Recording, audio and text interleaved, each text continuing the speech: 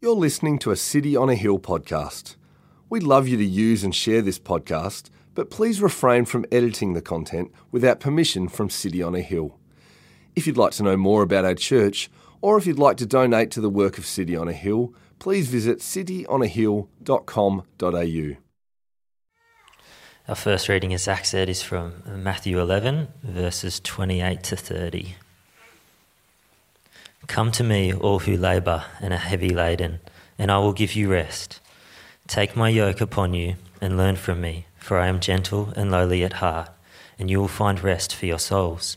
For my yoke is easy and my burden is light. And our second reading is from Hebrews 4, verses 1 to 11. Therefore, while the promise of entering his rest still stands, let us fear lest any of you should seem to have failed to reach it. For good news came to us just as to them, but the message they heard did not benefit them, because they were not united by faith to those who listened. For we who have believed entered that rest. And he has said, as I swore in my wrath, they shall not enter my rest, although his works were finished from the foundation of the world. For he has somewhere spoken of the seventh day in this way, and God rested on the seventh day from all his works. And again in this passage he said, they shall not enter my rest. Since therefore it remains for some to enter it, and those who formerly received the good news failed to enter because of disobedience, again he appoints a certain day, today, saying through David so long afterward in the words already quoted, today if you hear his voice, do not harden your hearts. For if Joshua had given them rest, God would not have spoken of another day later on. So then there remains a Sabbath rest for the people of God. For whoever has entered God's rest has also rested from his works, as God did from his. Let us therefore strive to enter that rest, so that no one may fall by the same sort of disobedience. This is the word of the Lord. Thanks be to God. Well, good morning. My name is Mike. It's my joy to serve with Zach as one of the pastors here at City on a Hill, Brisbane. Hey, before we kick off the sermon, just one thing. Just on church camp, Zach mentioned registrations are closing soon. End of the month, so that's like 11 days, I think. So get in your registration soon. Even earlier than that is so helpful as we plan. Like we've currently actually got some external accommodation that's kind of on hold at the moment. We sort of used that last year. We're just trying to figure out whether we need that or not. So it'd be really helpful. Register as soon as possible. I'm really excited for it. It's a whole bunch of reasons. We've got a bunch of practical workshops on parenting, on how to read the Bible, on evangelism, on hospitality on a budget, and more. A bunch of another few more reasons to come as well. All run by kind of lay people. Really excited for that too. Peter, can you just put your hand up? Peter is like Captain Camp Mapleton. I think he spent, if you add up the weeks of his life, it's like a year or something like that he spent on Mapleton. He knows the site by the back of his hand. He's going to be hanging around the info desk. If you've got questions about camp, about accommodation, especially meals, things like that, he would love to answer those questions. A bunch of people have sought him out this week already, and he's, I think, convinced him to come. So go chat to him. That'd be helpful. I'm going to pray. So join with me as we pray before we get into this topic of work and rest and see what God has to say for us. Dear Heavenly Father, we do thank you for your word. We do thank you that you have spoken and continue to speak through it by the power of your Spirit. Lord, I pray that as we hear again the word this morning, would we not harden our hearts as was the case in the rebellion. But Lord, I pray that you would soften our hearts and make us more like Jesus. I pray, Father, that whatever is going on in our minds, in our heart, in our soul this morning, that the troubles perhaps of this last week, anxiety over the upcoming weeks, Lord, I do pray that we can sit and hear you, receive your word. Be with me, may I be clear and faithful and helpful. But above all, would you be glorified amongst us this morning? I pray this in Jesus' name. Amen. Well, this week, my 4-year-old told me her career goals. She said this: I want to be a dentist, a doctor, and a firefighter. I'm like, amen, there you go. She also said, I want to have 5 boys and 5 girls. So there you go. One level, I'm like, yes, be ambitious. You go, girl. amazing. But if you kind of peel off the childlike innocence, there's an attitude there that's in our society that we want to have it all, yeah? We want to kind of find that job, that business, kind of the picture of our life that will bring us true joy. Have a job that kind of helps us have this lifestyle that we want to help kick these goals. Here's former CEO of Yahoo, Marissa Mayer. She is a little bit like my daughter's kind of ambition in one sense. She, smashed everything at school, sport, was president of the Spanish club at school, university, things like that. She studied neuroscience, then changed to, IT. She was teaching before she even finished her university course. How about that? She was employee number 20 of Google, and then got on the ground floor. Then in her 30s became CEO of one of the largest tech companies in the world, Yahoo, while 5 months pregnant, right? And during that time, she introduced a policy that everyone had to be, sort of an anti kind of COVID thing. Like everyone had to actually come, this is before COVID, everyone actually had to stop working from home, actually come back to the office. She was pregnant. What happened? Well, she took 2 weeks maternity leave. And how did she do that? Well, she just built an office just next door to her office, kind of a cry room, a baby room, so she could sort of keep working. And then after that, she got pregnant with twins and kind of did the same thing, right? And now what's happened since? Well, she started her own tech company. She's worth about $1 billion today. Now, some of you are thinking, man, like that's stupidly unrelatable. Why'd you even bring that up? Well, let me just kind of let me change. Let me give you someone a bit more down to earth. The kind of Aussie battler story. Who's heard of Laserbeam? A couple of people, right? He's one of Australia, I think, third largest YouTubers in Australia. Lannon Ecott, his name is. He's 28. He's a high school dropout, Central Coast bogan. Dropped out at 15. They're his words, right? I'm not being unkind to him. He lives off that. Like that's kind of part of his story, his ethos, right? He used to, when he dropped out of school, he used to just kind of film videos for his dad's kind of construction business, kind of demolition videos. And he had this YouTube channel, wasn't really going anywhere. Someone stole his camera, and then that YouTube channel went down the toilet. And then after that, what happened then? Well, he started just doing video games. And now 20 million subscribers. His videos have been watched 9 billion times. And he's making about 10 mil a year. We live in an age where it seems like anyone, seemingly, can make it. Anyone can start up their own business, become an influencer, move up rapidly. We compare ourselves all the time, maybe not always to celebrities or internet celebrities, but even just with each other.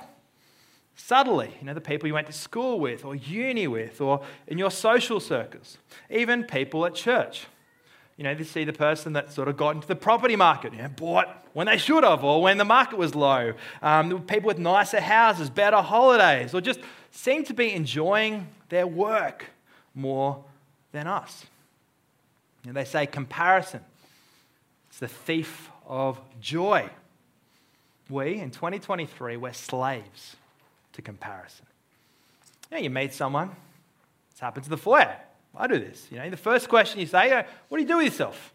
What do you do for work? From behind that, our attitude is we sort of like rank people. How do we kind of view, how do we fit in based on what you do? We define ourselves by what we do, our profession.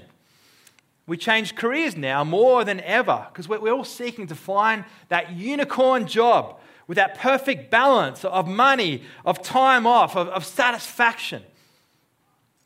And for some of us, the other cliff we fall off as well is seeing work as kind of this necessary evil that we just kind of need to do, but then once we get it, we clock off so we can really live. But you know what? Tomorrow, everyone's going to wake up with a disease. What's the disease? Mondayitis, right? We get diagnosed with this case, Mondayitis. We're just trying to get through. We get through, trying to survive hump day, Wednesday, and then thank God it's Friday, right? That's kind of our rhythm. And don't we love a public holiday, yeah? How good was this week? Eka Day, great. And, we're one of the reasons why we're devastated about the Matildas losing is we miss out on our public holiday. Who cares? We just had Eka Day. Let's give us another one. How are we as Christians, the people of God, how are we meant to think about work? Do we live to work or do we work to live? It's an important question, but I think both answers leave us unsatisfied and miss the mark of what it means to be a follower of Jesus. Now, this series, the vine, the trellis, and the crow, we'll be looking at what it intentionally means to abide in Christ, to live as Christians, to not drift down, as we saw last week, drift down the kind of donut tube down the river. What does it mean to cling on to Jesus who's driving the jet ski? And today, as we look at this rhythm of life that we all have, of work and rest. Now, we spend at least a third of our lives formally working, and maybe close to a third of our lives, depending on who you are, sleeping. Let's start off by talking about work, right? Now, work, just to set the scene, work is a broad category. And I want to think this morning broader than just paid work. Work can be paid or unpaid. And it's a tragedy when I hear the phrase, I'm just a mum. As if you need something else to give you dignity or value or worth. Stay-at-home mums, your work is important. It's undervalued and of great work. Great worth. I'm going to use this definition of work this morning.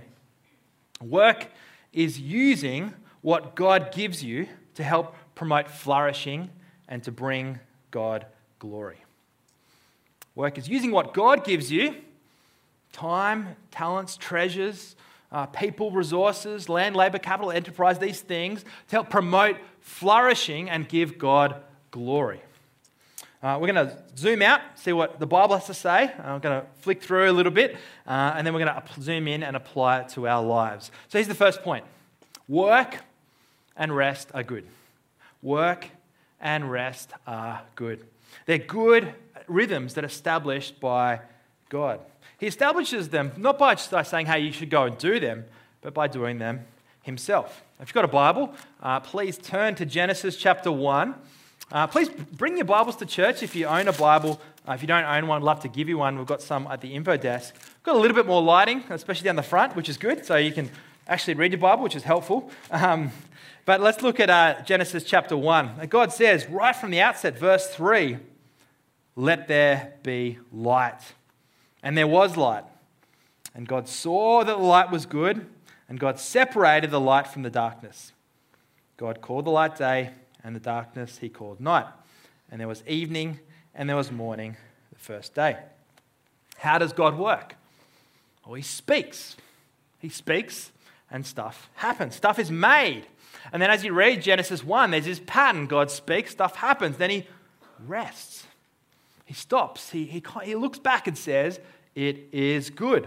This pattern continues. He creates water, land, the sky, stars, plants, sun, moon, animals. Finally, he creates the crowning glory of his creation. He creates us, people. Then he stops and says, this is very good. Keep reading Genesis 2. Flick over. He says this, verse 1. Thus the heavens and the earth were finished, and all the host of them. And on the seventh day, God finished his work that he had done, and he rested on the seventh day from all his work that he had done. God works, and God rests. Now, why does God rest? Like, God's the infinite, holy, all-powerful God. Like, does he need to recharge the batteries? Is that what's going on? He can sort of go up into the heavenly ether and sort of plug himself in. No, that's not what's happening. No, God rests. What's happening here?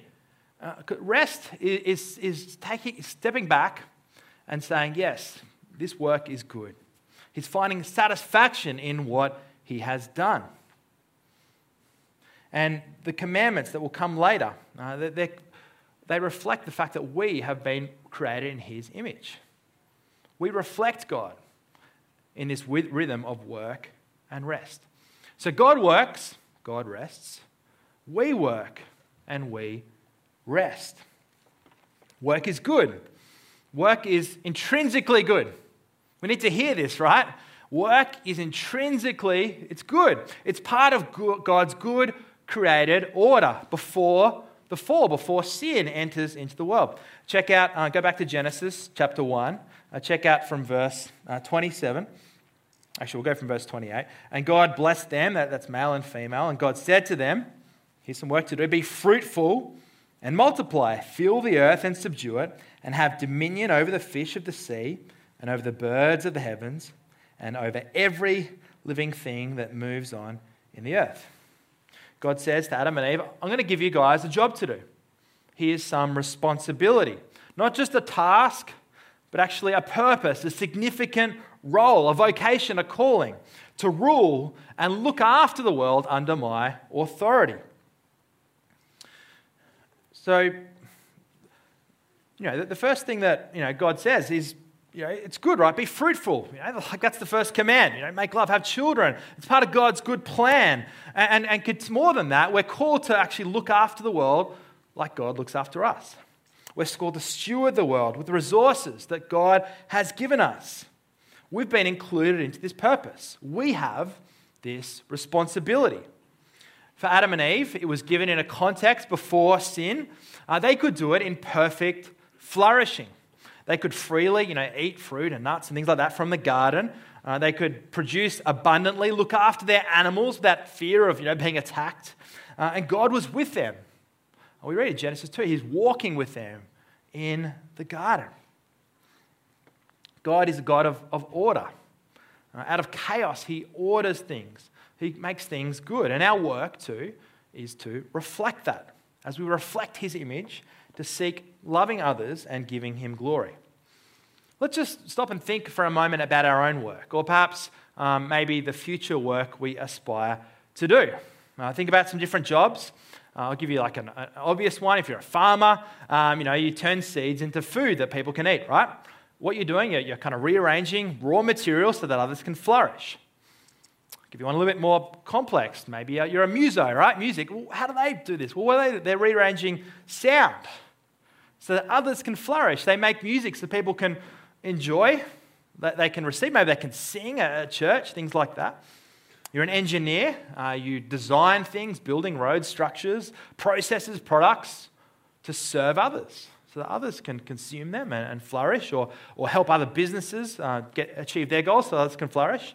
Whether you're an accountant, I've got a few accountants here. Your job's not boring. No, it's amazing, right?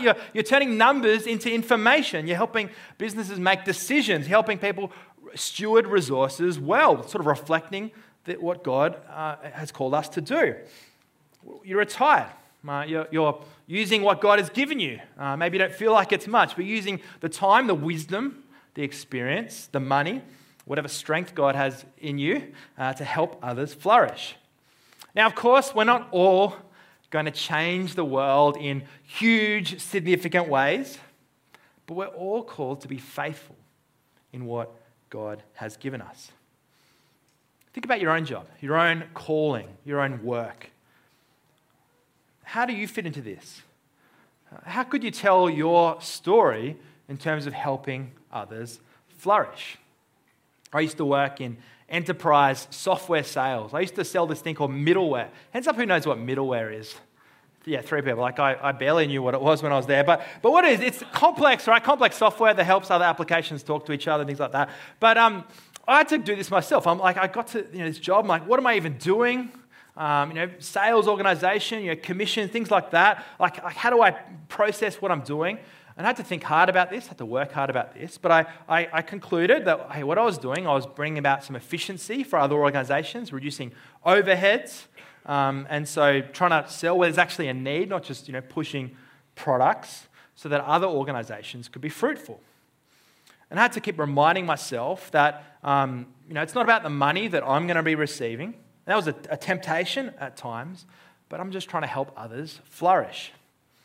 This question that we often ask ourselves, what does God want from me in my life? What should I even do with my life? We get paralyzed by it, I think. Overwhelmed sometimes. What if we get this wrong? What if we sort of somehow stray from God's path that He's lit up for us? Well, church, you actually have loads of freedom when it comes to work. You have lots of freedom when it comes to work. If what you do helps people flourish, brings glory to God, great. Keep doing it. Keep doing it. Paul says in 1 Corinthians 10, verse 31, whether you eat or drink, or whatever you do, do it all to the glory of God. Church, you can give God glory in a whole bunch of different fields. keep working hard, thinking about your own story.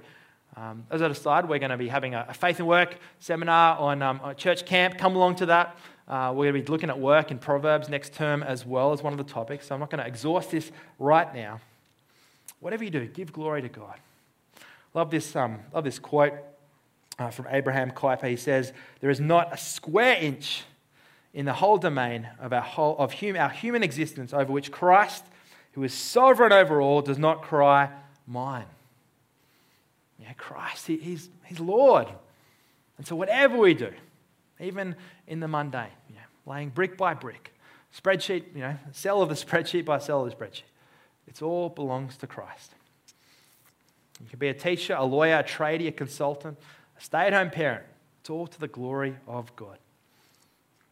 Work is good, and yet there's some bad news. Work is hard. Work and rest have been corrupted. That's my second point. Work and rest have been corrupted. As we turn to Genesis chapter 3, work has been corrupted by the fall.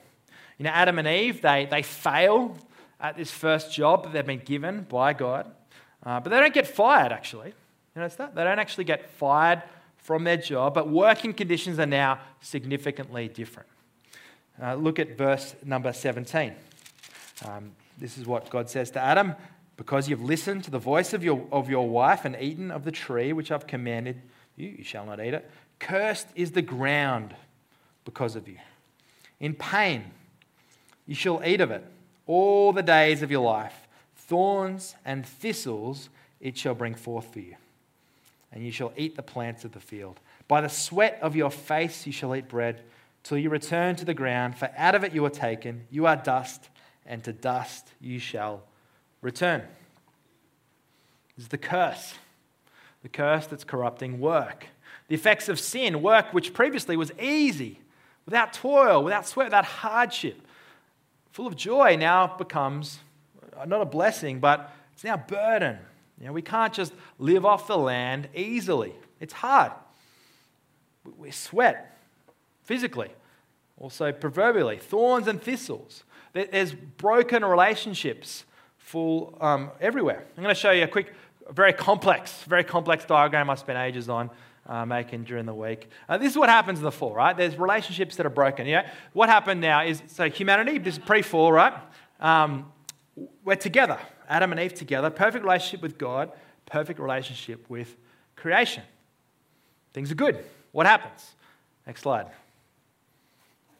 Divided, right? Very fancy, right? I work for an IT organization. That's why I'm able to be so technical with that. But what happens, right? There's a severing of relationships between us and God. We don't have this perfect, unfettered relationship with God. With ourselves, we're divided. There's division within humanity, and with creation itself is broken, and our relationship with creation is broken as well. It's hard. This plays out all the time in the workplace. There's conflict, gossiping, division in the workplace. There's managers that are dodgy, trying to cut corners, trying to pay cash to avoid tax, things like that. Clients or deadlines that are unreasonable. Advertising that's deceptive. Software that just doesn't work. Weather that just affects everything. A global pandemic that stuffs up supply lines. We're still waiting on that part for this house to be built. Inflation on just about everything. And all this stuff, right, comes from the fall. Challenges because there's a broken relationship with each other, with God and creation. Tim Keller says that the late pastor Tim Keller, he says there's 4 particular challenges that we in our context face to do with work. He says firstly that job security has never been less secure. Job security has never been less secure. With redundancy, with changing work conditions, you can lose your job in ways far more easily than ever before. Secondly, he talks about entrepreneurial inequality. Previously, the kind of someone who headed a business versus the employee, maybe there was a 10-to-1, salary kind of ratio. Now it's 50, 100-to-1. People at the top of organizations are making so much. There's so much more inequality between business owners, especially large business owners, and employees than ever before. I won't talk about recent big bank profits, but if you've read the news, you've seen about that. Yeah, interest rates keep rising. Not sure about that. Technology. Thirdly, he says this, you can work anywhere now, a lot of us. So that means we work everywhere. Now, working from home, in lots of ways, it is a blessing, but it's also a curse.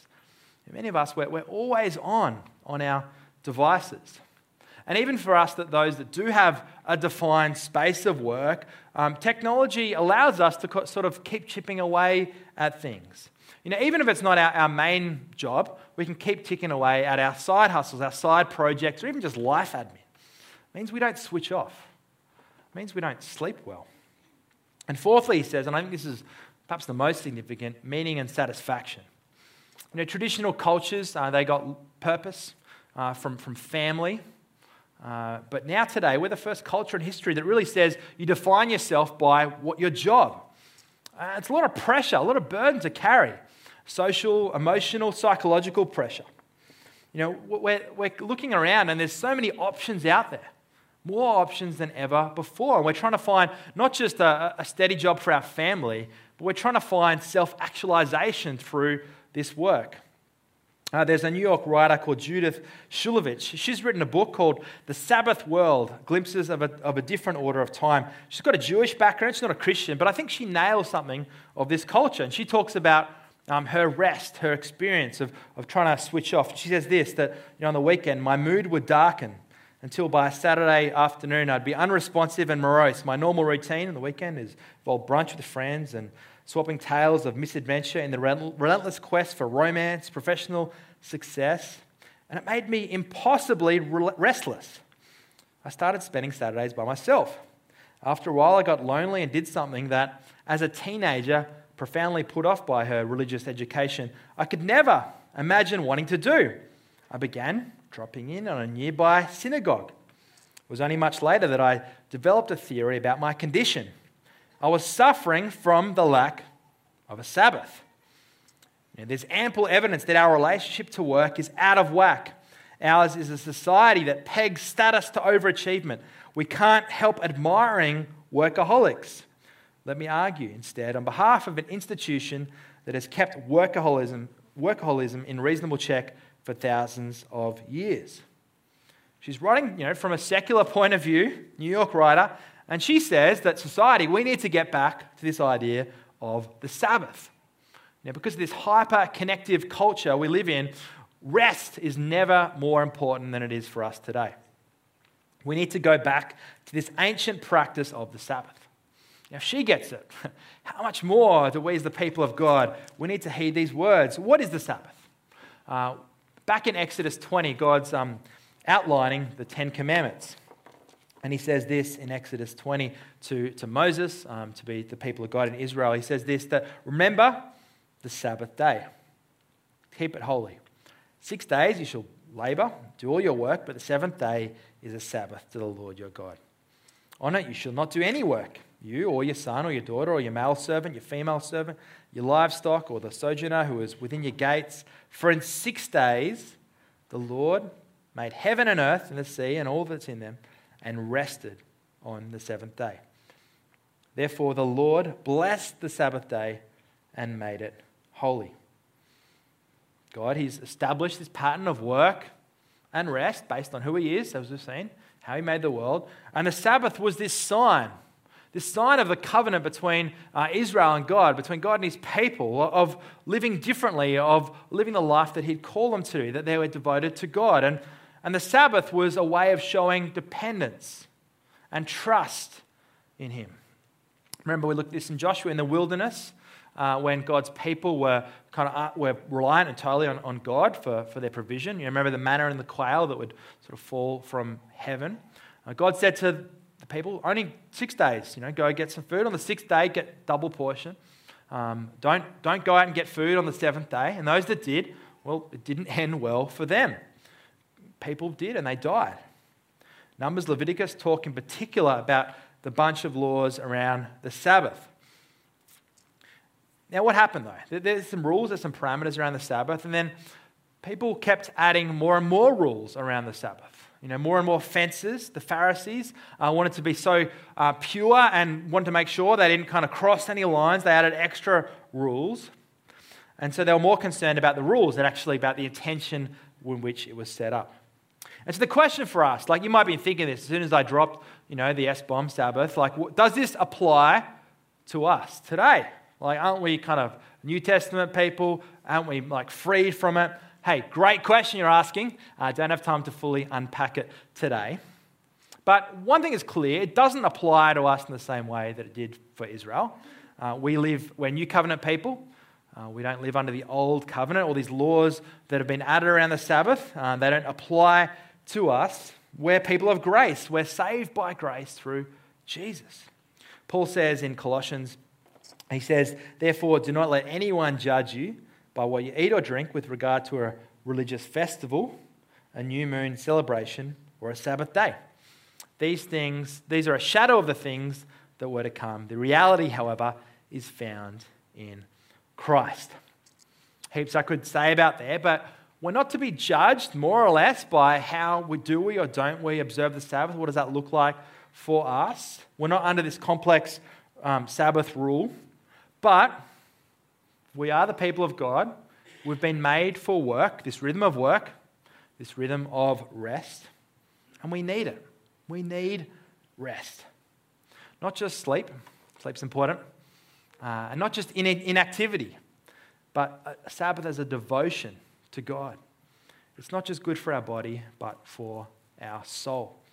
Tim Keller, again, he says this, that Sabbath is more than about the external rest of the body. It's about inner rest of the soul. We should rest from the anxiety and strain of our overwork, which is really an attempt to justify ourselves, to gain the money or the status or the reputation we think we have to have. Resting, intentional time, being a Sabbath, it reminds us to be dependent, not on ourselves, but on the Lord. I don't know, some of us here, we have a tendency to underwork, or maybe procrastinate, maybe avoid some responsibility. But perhaps many of us, maybe the majority, we tend to overwork. Maybe we feel we need to do more for our boss, but perhaps likely it's for ourselves, for our own sense of satisfaction. The Sabbath gives us a framework and boundaries to be able to say no.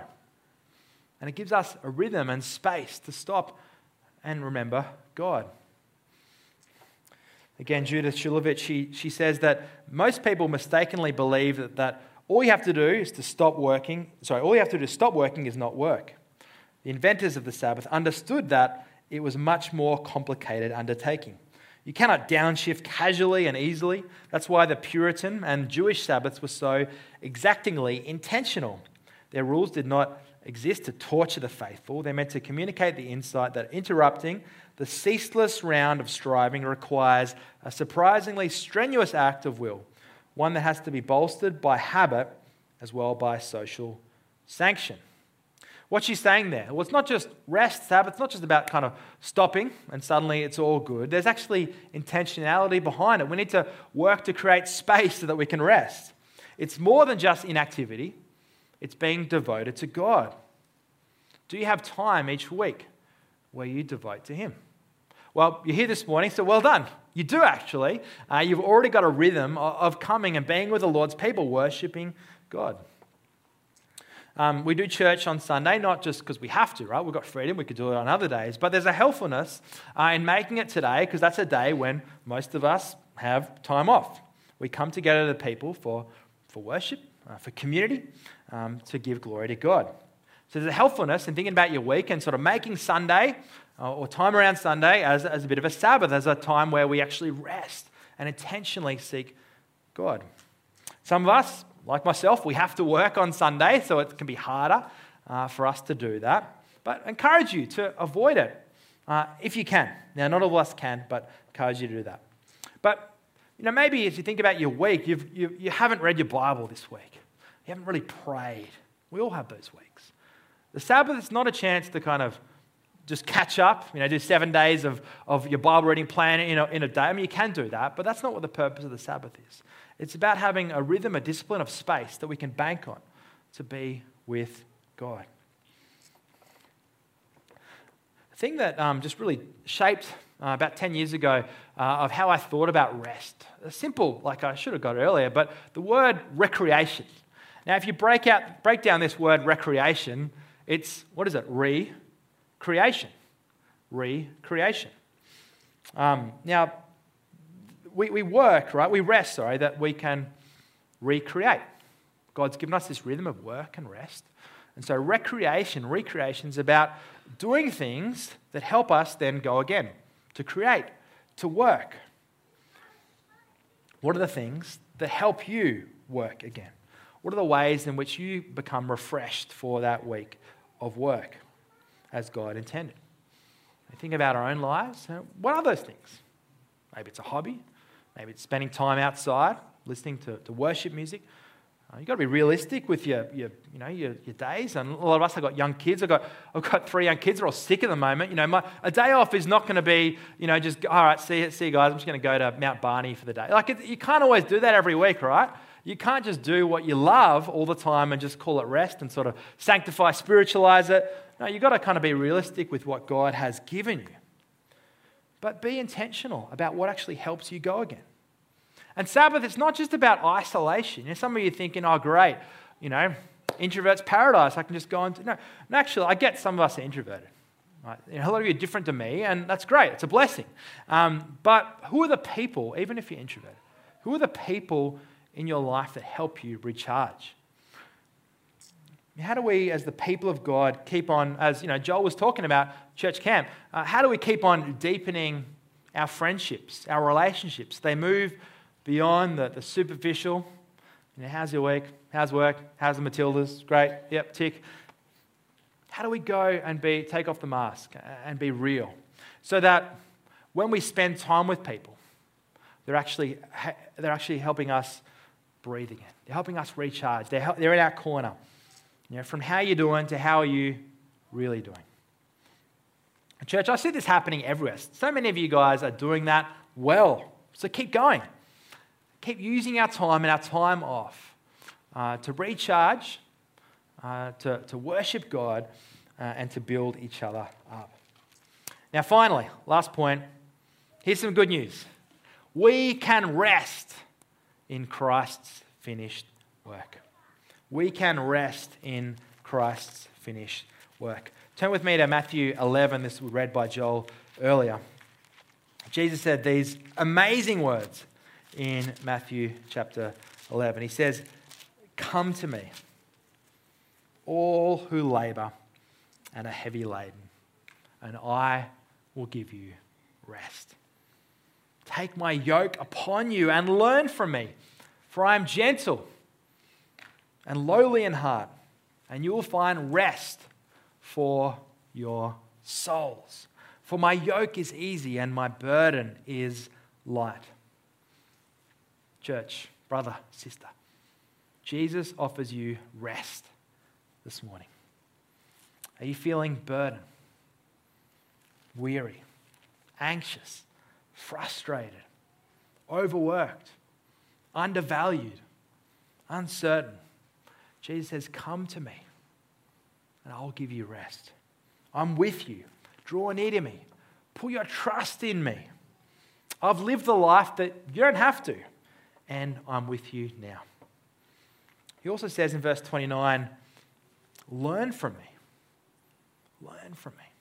That's what we're on about as a church, to keep knowing Jesus.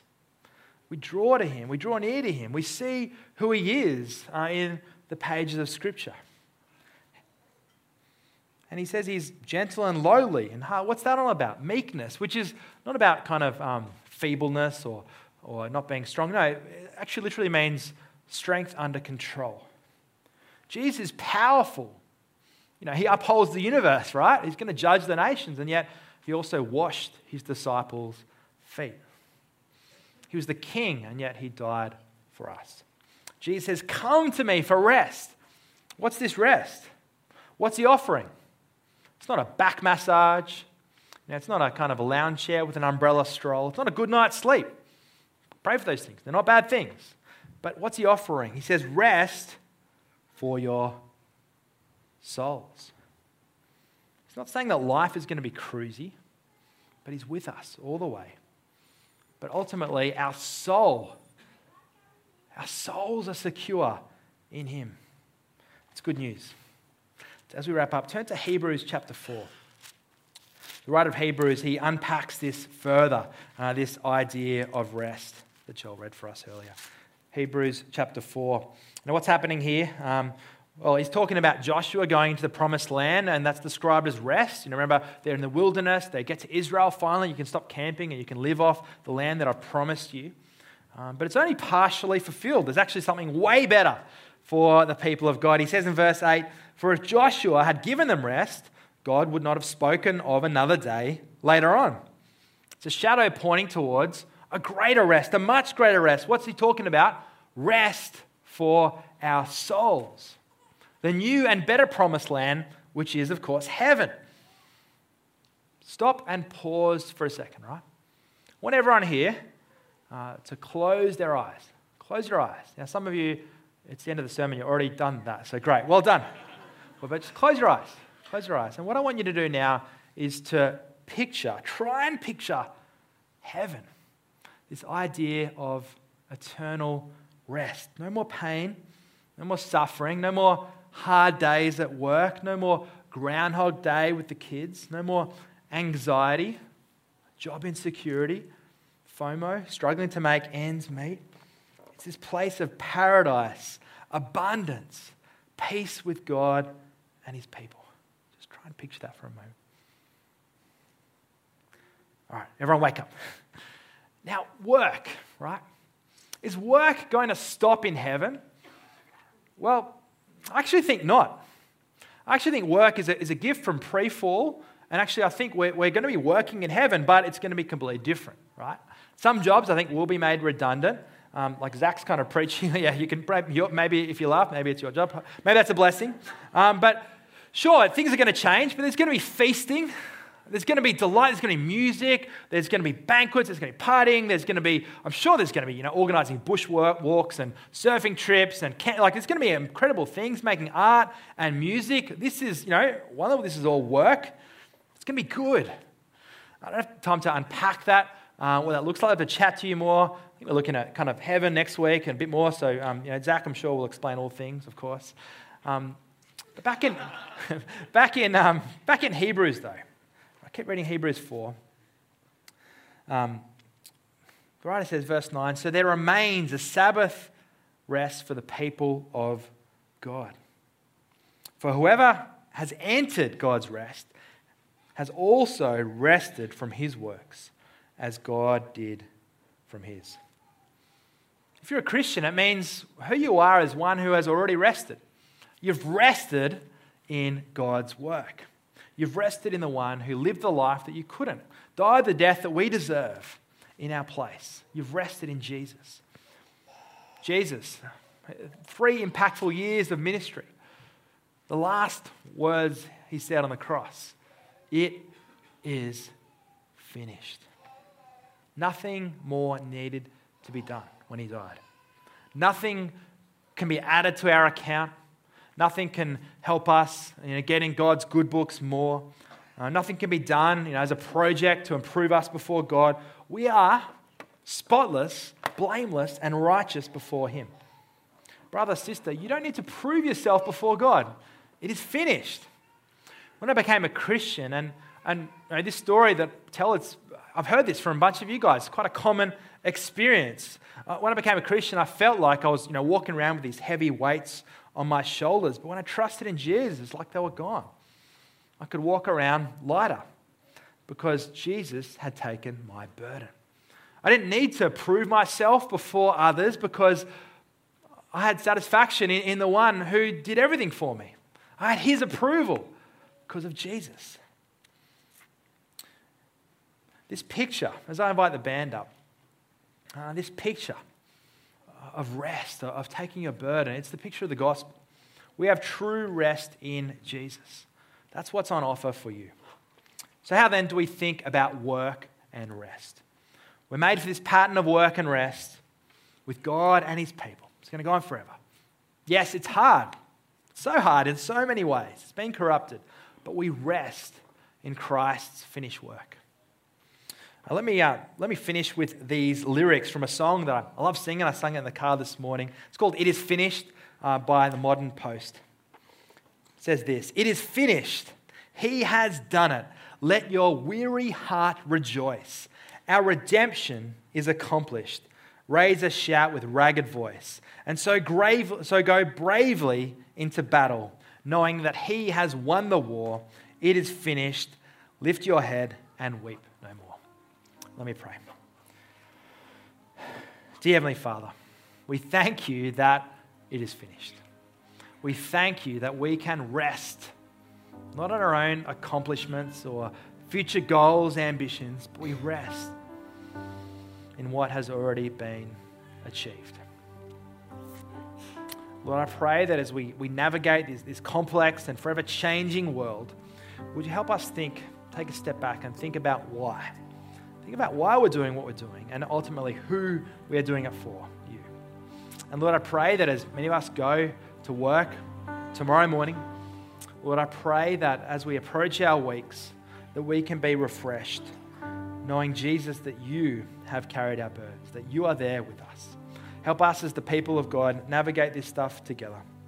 And Lord, we praise you that one day, forever, we will rest with you because we have rest for our souls.